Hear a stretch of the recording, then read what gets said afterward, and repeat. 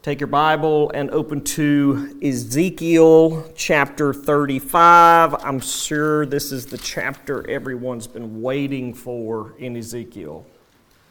Not really. If you took a deep breath when we completed chapter 32, thinking all of the judgment chapters are finally over, well, we've got a little shock for you this evening. One of the judgment chapters devoted to the judgment of the nations is not like the rest in that it's not grouped together with all of the others. Here in Ezekiel chapter 35, we find this prophecy against Mount Seir, against Edom, really. And you recall back in chapter 25, there were three verses 12 through 14. There was this little short judgment section on Edom. In fact, just turn back over there. We can reread it. It's not very long at all. Chapter 25, verses 12 through 14. Thus says the Lord God. Thus says Lord Yahweh. Because Edom acted revengefully against the house of Judah and has grievously offended in taking vengeance on them, therefore, thus says Lord Yahweh, the Lord God, I will stretch out my hand against Edom and cut off from it man and beast. And I will make it desolate from Teman even to Dedan, which most likely just meant from the northernmost point to the southernmost point. From Teman even to Dedan they shall fall by the sword, and I will lay my vengeance upon Edom by the hand of my people Israel. So Israel was going to destroy them, and they shall do in Edom according to my anger and according to my wrath, and they shall know my vengeance, declares the Lord God. Three little short verses. I guess we should have seen something else coming. I actually preached that chapter. When we went through that section, I reminded you that the Edomites were the descendants of Esau, Jacob's brother, from whom the 12 tribes of Israel are descended. That is, Jacob gave birth to 12 sons who became the 12 tribes of Israel, and Esau was his brother. Ralph Alexander writes of the Edomites, quote, Edom, perhaps more than any other nation, had continually detested and resented Israel, end quote. Charles Feinberg writes, quote, Edom was indeed exemplary among the nations for her hatred and animosity toward Israel, end quote. I mean, to be exemplary among the nations is great, except for what it describes here. In other words, despite their being closely related, in Alabama we might say they're near kin, despite that, there was perhaps no nation so set against Israel in the entire Old Testament as the nation of Edom. They were not strong. They were not powerful like Egypt or Assyria or Babylon, but they were continually opposed to Israel almost at every turn, often taking sides with Israel's more powerful enemies when they would attack the land. Quite a number of prophets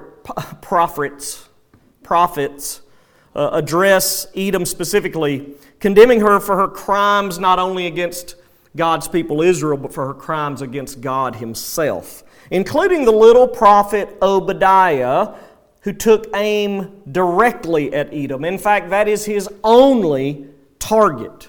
Brian and I preached through Obadiah back in 2020. If you're interested, those sermons are online. They're available on our app, sermon audio, whatever. It's just 2 sermons. You can breeze through there in a couple of hours. Anyway, why is this prophecy here? What I mean to ask is, why isn't this chapter located back in the section with all of the other judgments? You know, the temptation of the preacher is to lift this passage out of its context and just drop it back over there and deal with it as we did those chapters. But I think that would be to miss the point. That would miss God's sovereign hand in placing this text here, where we find it this evening. We certainly believe this chapter's here because God put it here. He could have put it back there, but He chose not to.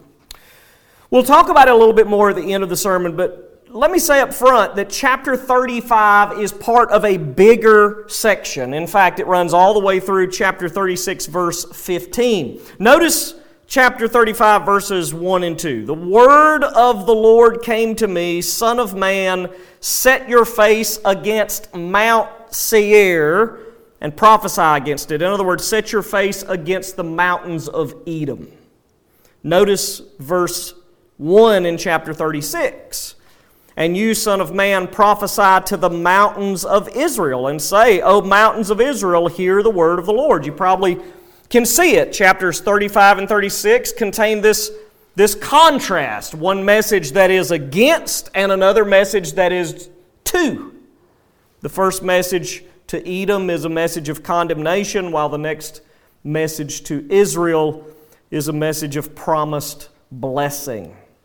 Chapter 35 is written to the persistent enemy of God's people. Chapter 36 is written to God's chosen people. So you might expect there to be a completely different intent, and that is exactly what we will find as we work through these texts. Now, I think that's enough to get us started. Let's just work through the text, and we'll circle back to some of that later. The title this evening in chapter 35 is Edom Shall Know. Edom shall know. In this text, Edom is convicted as guilty for her treatment of Israel and sentenced to destruction by Yahweh Himself. All right, let's look at the first 4 verses. The word of the Lord came to me, Son of man, set your face against Mount Seir and prophesy against it and say to it, Thus says the Lord God, thus says Lord Yahweh, Behold, I am against you, Mount Seir, and I will stretch out my hand against you, and I will make you a desolation and a waste. I will lay your cities waste, and you shall become a desolation, and you shall know that I am the Lord, or you shall know that I am Yahweh. That's what the Hebrew says there. Apparently, Edom's opposition of Israel increased significantly after the Babylonians destroyed Jerusalem, after they demolished the city wall and leveled the temple. That's probably why the chronology of the book places this here, but there's certainly more to it than that. Ezekiel is told to prophesy against Mount Seir, probably referring to Edom as a whole, just like what we read a second ago in chapter 36, prophesies to the mountains of Israel, and it certainly means Israel as a whole, the entire nation. God says here that He is against Edom. In fact, that's precisely what Ezekiel was to tell them. And here's God's message to them. I will stretch out my hand against you. I will make you a desolation and a waste. I will lay your cities waste. You shall become a desolation. No parole. That's the sentence. This sentence is actually passed in this chapter before the evidence is ever offered. The why will come here in a minute, but we don't have to worry about God. He's the most righteous judge that has ever been. Whatever He says is certainly right. Nevertheless, God promised to lay waste the land of Edom, assuring them that they will be wiped out. What purpose is this going to serve? Same thing we've seen throughout this book. You shall know that I am the Lord. You shall know that I am Yahweh. Thus my title this evening, Edom shall know. We'll see that repeated several times as we work through this text. Listen, all of God's actions, whether mercy and grace or judgment and condemnation, all of God's actions redound to His glory. We might say, rather than the word redound, we might say all of His actions contribute to His glory. Proverbs 16:4 says, The Lord has made everything for its purpose, even the wicked for the day of trouble. Now that may make us uncomfortable when we read that, but the text is true nevertheless, our comfort notwithstanding. the wicked will ultimately glorify God and His justice throughout eternity. Here, in this text, Edom is that object of God's wrath, and He will show His consistent righteousness with His dealings with them, the persistent enemy of God's chosen earthly people. He will show His righteousness in His condemnation and judgment of this wicked nation. Verse 5. Because you cherished perpetual enmity and gave over the people of Israel to the power of the sword at the time of their calamity, at the time of their final punishment. Therefore, as I live, declares the Lord God, I will prepare you for blood, and blood shall pursue you, because you did not hate bloodshed. Therefore, blood shall pursue you. This sounds a lot like the law of retribution spoken of in the Old Testament. What they wished on Israel, they're going to actually receive. These two verses and several more contain the charges against Edom. We've already heard the sentence passed, but here are the charges. They cherished perpetual enmity against the people of God, against the people of Israel. The Berean Standard says, because you harbored an ancient hatred. The Net says, you've shown unrelenting hostility. You get the point here. Their hatred against Israel, their mistreatment of them goes all the way back to ancient times. Why? Why is that? Well, you may well remember Jacob, who became Israel, and Esau, who became Edom, were brothers, twin brothers actually, born to Isaac and Rebekah. And though the birthright was normally granted to the firstborn, God sovereignly chose the younger brother, Jacob, over the older brother, Esau. In fact, before the children were even born, God told their mother Rebekah this, Genesis 25:23, 2 nations are in your womb, 2 peoples from within you shall be divided. The one shall be stronger than the other. The older shall serve the younger. That was contrary to their culture and contrary to most cultures. Despite that, though, despite that extremely clear declaration of God's will, Isaac, the father of those 2 boys, preferred Esau, the older. And it looked like God's purpose might be thwarted because of Isaac, with both the birthright and the blessing going to the older son, Esau. However, God's purpose was absolutely not going to be thwarted. It never is. God's purposes always come out exactly how He would have them to come out. Well, if you follow the story, Esau sold his birthright to Jacob for some bread and lentil stew. That might be today where someone sold their birthright for a peanut butter sandwich and a bag of chips. So, it seems rather insignificant. And then later, Rebekah, mom, and Jacob tricked father, Isaac, into blessing Jacob rather than Esau. They dressed Jacob up as Esau in Esau's clothes so that the boy's father, whose eyesight had failed him due to the fact that he was old in age, he wouldn't know who he was actually blessing, and so he blessed Jacob. You can find all of that in Genesis 25 through 27 if you want to read about that.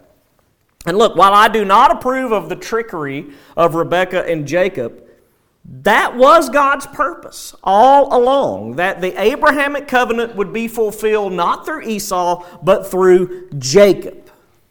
Well, how do you think Esau's descendants reacted to all that trickery? We don't have to guess. They're still reacting to it. They have continued to claim throughout the centuries that the land is actually theirs. They did not want God's will, they wanted their own will. And listen, though God blessed Esau, He was very good to him. He blessed him with many blessings, multitudes of descendants, a land of his own. The descendants of Esau continued to covet Jacob's land and have often sought to take control of it. Look, we can still see that attitude in the Middle East today. It's just this little bitty sliver of land. Nothing really in comparison to the rest of the Middle East. Just a little sliver of land has been the focus of all those people groups for centuries. Not only the Jews, not only the descendants of Esau, but the descendants of Ishmael, the descendants of Lot, the Ammonites, the Moabites, all of the Middle Easterners want Israel. They want that land. Well, anyway, during the Babylonian attack on Judah that we've studied about here in Ezekiel, Edom stood by and took advantage of the Jews herself. Now, we don't know exactly the date of the book Obadiah, but here's what Obadiah says. Because of the violence done to your brother Jacob, shame shall cover you, and you shall be cut off forever. Listen to this. On the day that you stood aloof, on the day that strangers carried off his wealth, and foreigners entered his gates, and cast lots for Jerusalem, you were like one of them. Now, it's possible Obadiah was not writing about the Babylonian invasion of Jerusalem. We don't know for certain. But you can at least see the character of the Edomites. When someone attacked, they took advantage. Edom did not have the power of Babylon. If they'd have had that power, they would have sought to destroy Israel on their own. But what they did was they waited until a larger country attacked, and then they took what they could for themselves. They were sitting there ready to pounce the moment that they had the opportunity. This is who they were. And now they're going to have to pay for it. God knew. Notice verse 7. I will make Mount Seir a waste and a desolation, and I will cut off from it all who come and go. You see the similarities with the prophet Obadiah. And I will fill its mountains with the slain. On your hills and in your valleys and in all your ravines, those slain with the sword shall fall. I will make you a perpetual desolation, and your cities shall not be inhabited. Then you will know that I am the Lord. Repeated phrase that we've seen throughout this book. Edom is going to be laid waste. Edom is going to be a desert land. They would be attacked, and the mountains would be filled with the slain. Notice it says, all throughout the hills and the valleys and the ravines, those slain with the sword shall fall. This is not a pretty sight. These are dead bodies scattered everywhere. Now, you may be aware how important burial was to Middle Easterners back in this day. It was a very, very important thing, really far more than we make of it now. Even though it's important to us, it was even more important to them. Charles Feinberg again writes, quote, the height of indignity in the Orient was to not be properly buried, end quote. The height of indignity was to not be properly buried. And yet that's precisely what God is prophesying against them. Dead bodies strewn everywhere. This sounds to me like just total destruction, like Hiroshima or Nagasaki when atomic bombs were dropped on them during World War II. You know, almost 250,000 people were killed. The cities were quite literally leveled. But Hiroshima and Nagasaki today have been rebuilt. They are actually functioning cities.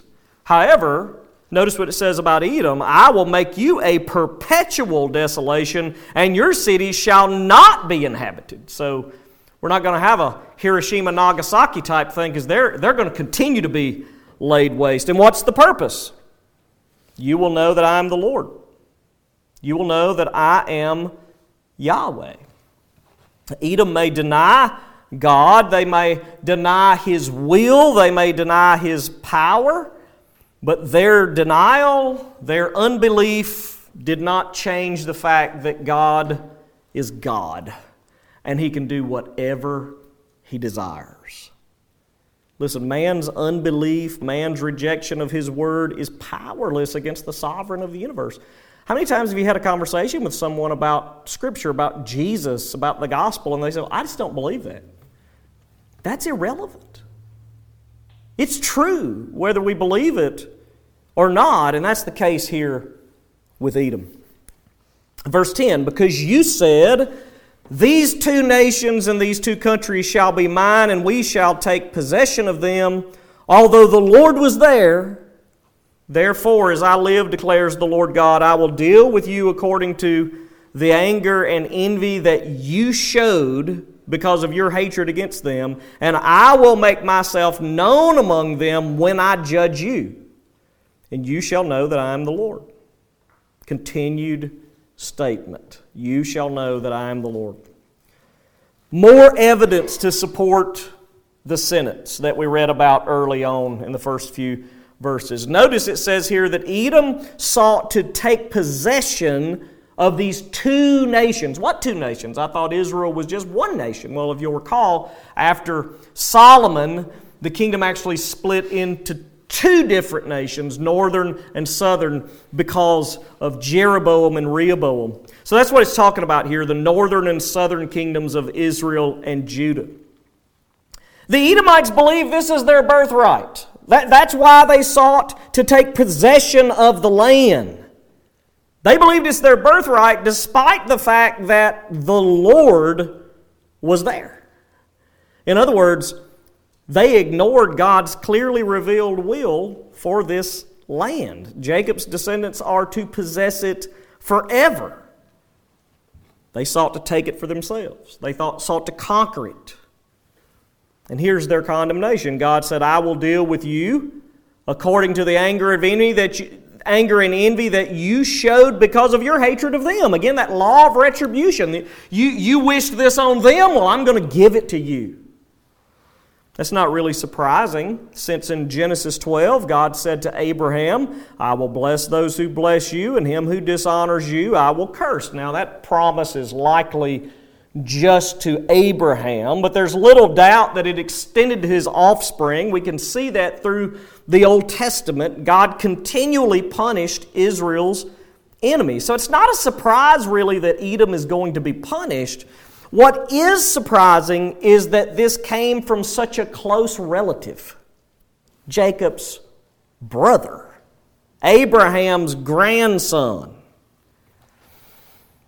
And notice, God has a purpose for Israel in this judgment against Edom. Look at the end of verse 11. And I will make myself known among them, Israel, when I judge you, Edom.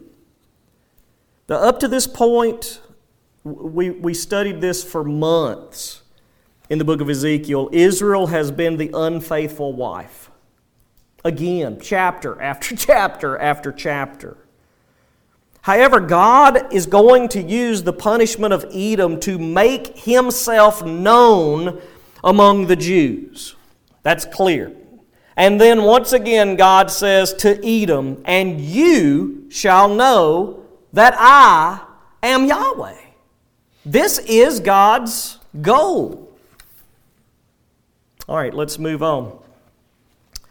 I've heard all the revilings that you uttered against the mountains of Israel, saying, they are laid desolate, they are given us to devour. And you magnified yourselves against me with your mouth and multiplied your words against me. I heard it. More of the same. The descendants, plural, of Esau uttered revilings against the mountains of Israel. Like a hawk, they just circled their prey when they saw that she had been attacked.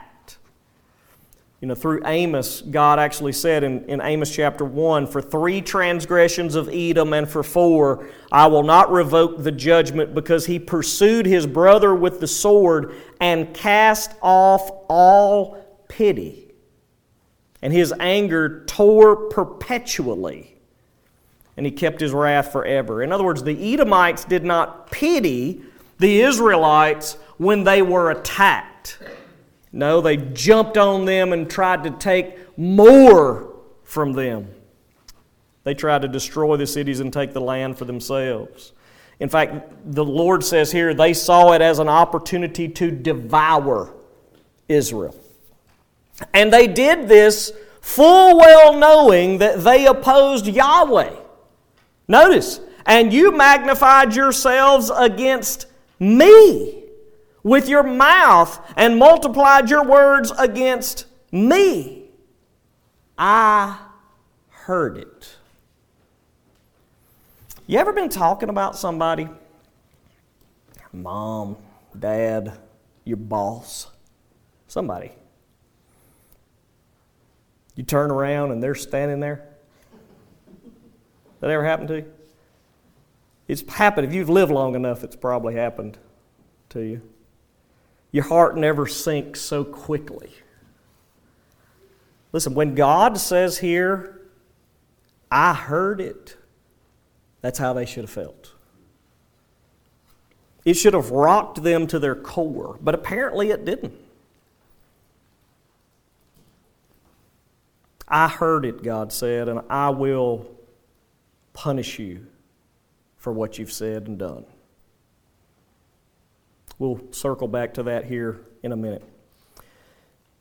Now look at verse 14. Here's sort of what we've been working towards. Thus says the Lord God, while the whole earth rejoices, I will make you desolate. As you rejoiced over the inheritance of the house of Israel because it was desolate, so I will deal with you. You shall be desolate, Mount Seir, and all of Edom, all of it. Then they will know that I am the Lord. Then they will know that I am Yahweh. So if, after the Jews were taken captive to Babylon, if at that time the Edomites seized control of the land, what was going to be done to the Edomites when Israel was carried back into their land? These final two verses actually answer that question. While the earth rejoices, God says, note that.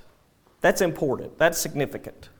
While the earth rejoices, just think of the context of where we are right here. We are in the middle of a very significant section in the book of Ezekiel, a greatly important section, not merely for the past, but for the future, for eschatological reasons. Chapter 34 spoke of a time when Messiah will reign over Israel, when he will be both king and priest, the great shepherd of his people.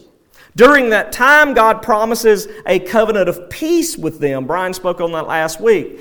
A time when they shall dwell securely and none shall make them afraid. Chapter 36, the next chapter after the one we're studying this evening, will continue with more of that, promising Israel blessings in their land and blessings on their land, a time when the new covenant will be fully realized by the descendants of Jacob. Look at chapter 36. Just look down to verse 24. Listen to what God says to Israel here. I will take you from the nations and gather you from all the countries and bring you into your own land.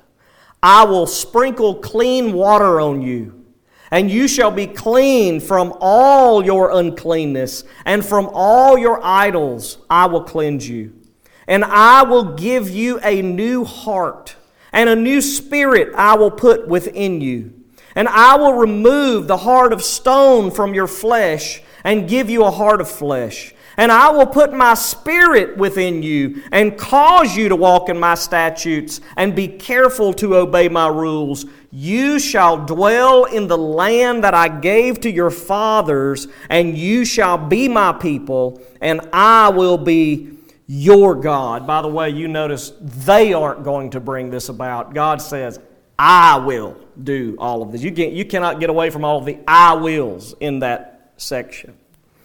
That time when Israel is converted will be that time that the world, the earth, rejoices, that it speaks about here. In fact, Paul in Romans chapter 11, explaining the current state of Israel now, here's what Paul writes.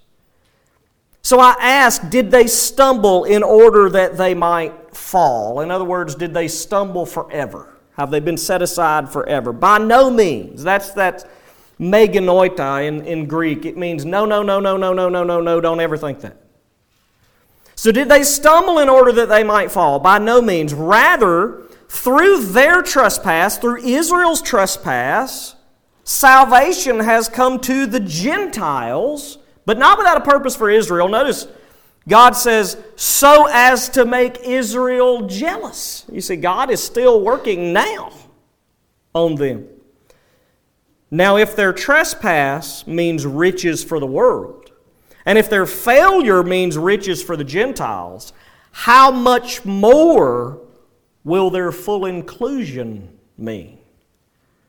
Listen, that time in which the whole earth rejoices, Paul refers to in Romans 11, saying that it is much more than the current riches of the Gentiles, while Israel is temporarily set aside and the gospel has gone to every corner of the globe. When Jesus returns, when He sits on David's throne as king of all the earth, all wrongs are going to be righted. The world will enjoy a time of peace and prosperity that it has never seen. It is a time that the whole earth rejoices. Zechariah 8 speaks of that same time of peace, saying, thus says the Lord of hosts, in those days 10 men from the nations of every tongue will take hold the robe of a Jew, saying, let us go with you, for we have heard that God is with you. Nothing like that has ever happened. Nothing like that has ever occurred. But it's coming when Jesus reigns in righteousness, very much unlike all the world leaders we have today. Both sides. Every form of government. Our hope is not republicanism. Our hope is not lower taxes. Our hope is Jesus. That's a time when the whole earth rejoices. I say all that to say this. There is an exception to that time. The whole earth rejoices, except for one nation. It's right here in our text. Look again at verse 14. God says, while the whole earth rejoices, I will make you desolate. As you rejoiced over the inheritance of the house of Israel, because it was desolate, so I will deal with you. You shall be desolate, Mount Seir, and all Edom. All of it. You hear how God repeats Himself there. Well, the descendants of Esau will have no part in the earthly kingdom of Messiah. God has spoken. Now, that may not have looked right in their eyes. They may have said, man, we've got the cat by the tail. We're in the land. They're in captivity. But look, how things looked in their eyes are not reality. That's not the end. The fortunes are going to be reversed, and they are going to be judged. And not only would Edom know that Yahweh is God because of this judgment, but Israel will know that God is God. All right, let's see what we can sort of round up here. A lot of commentators believe that God uses Mount Seir and Edom merely to represent all of Israel's enemies, specifically their enemies in the Middle East. And it's rooted in chapter 36. Look at verse 5.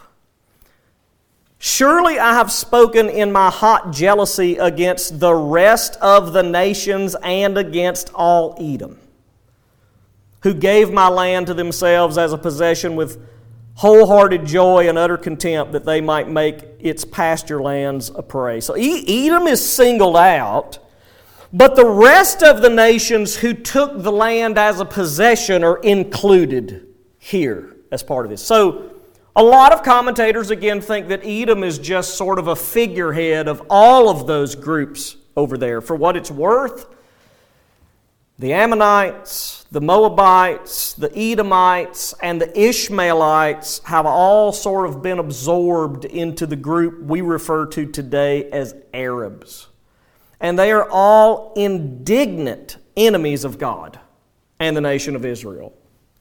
Today, just look at the war that's going on now between Israel and Hamas. I'm not in any way suggesting that is some kind of biblical prophecy being fulfilled or nothing. I'm not saying that at all. I'm simply saying they hate each other. That seems clear enough. Those people detest Israel, and they do so for two reasons. First, they have always believed that that land was really theirs. That Jacob was a schemer who tricked Isaac into giving him Esau's rightful blessing.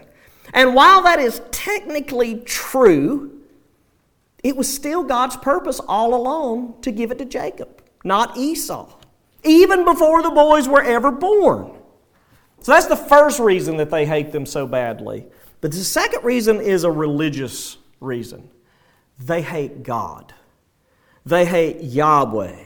They hate the Word of God, the Bible. In fact, throughout history, they've followed all kinds of various pagan religions. And today, most of those groups over there are dogmatically Muslim.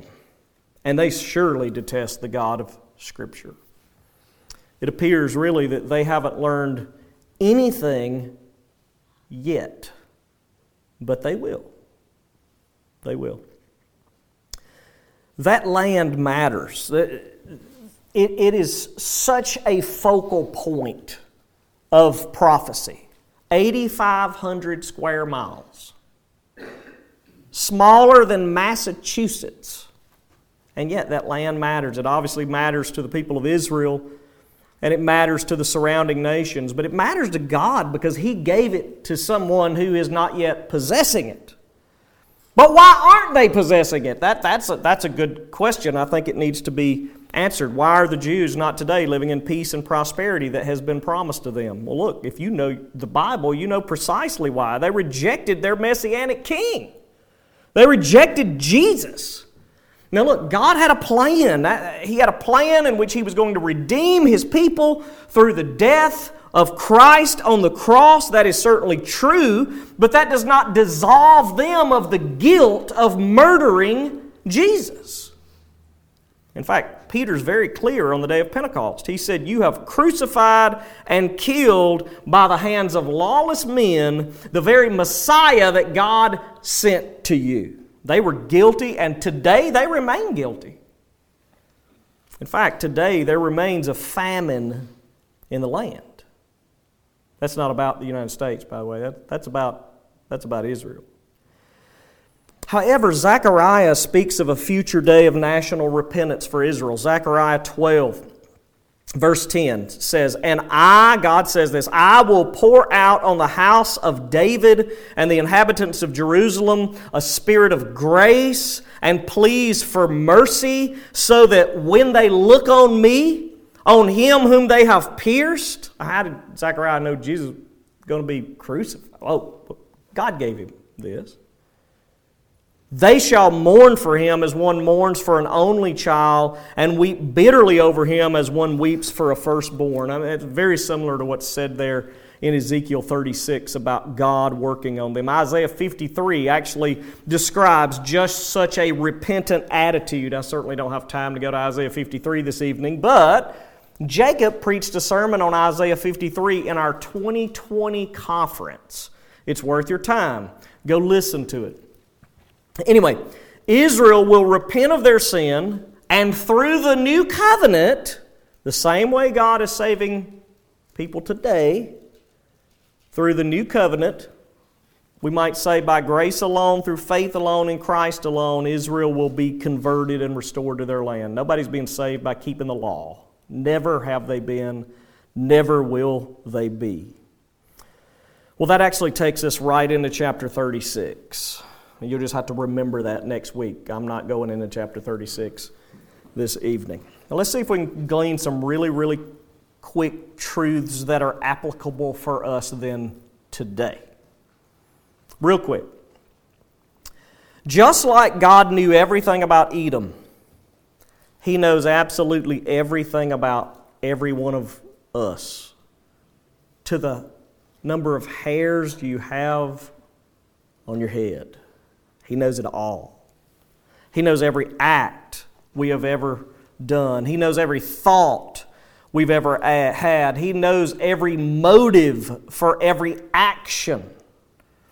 Even if we did the right thing for the wrong reason, God knows.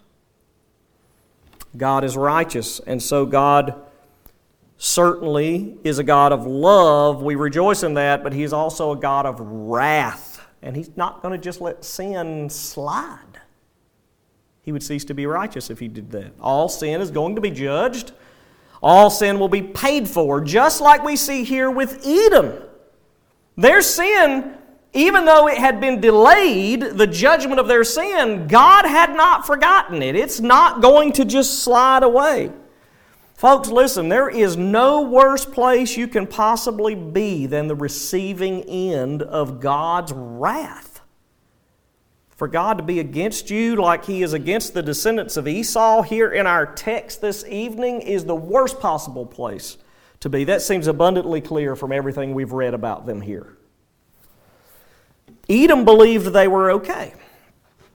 They rejected God's clearly revealed word, but that made no difference. Guys, listen, no matter the attitude of the enemies of God, no matter whether they believe God exists, yet they shake their fist at Him, or they are the staunchest atheist of our day, God is still God, and we are all still accountable to Him. Whether we believe His word is irrelevant in the big scheme of things. It's certainly relevant for us. But it doesn't make God's word more true that we acknowledge the truth of it. It's true whether we believe it or not. Isaiah prophesied of a time when every knee shall bow and every tongue shall swear allegiance. All children of our God and King will bow. Just like we sang earlier this evening. That is coming. The only hope for you to escape God's wrath on that day is the same hope for Israel back then and now, the good shepherd who laid down His life for the sheep. So my prayer this evening as we finish up chapter 35 is that you are trusting with your entire being that Christ alone is your only hope to escape God's wrath against your sin, because He truly is your only hope for eternal life. Stand with me if you will. Darren, will you dismiss us, please?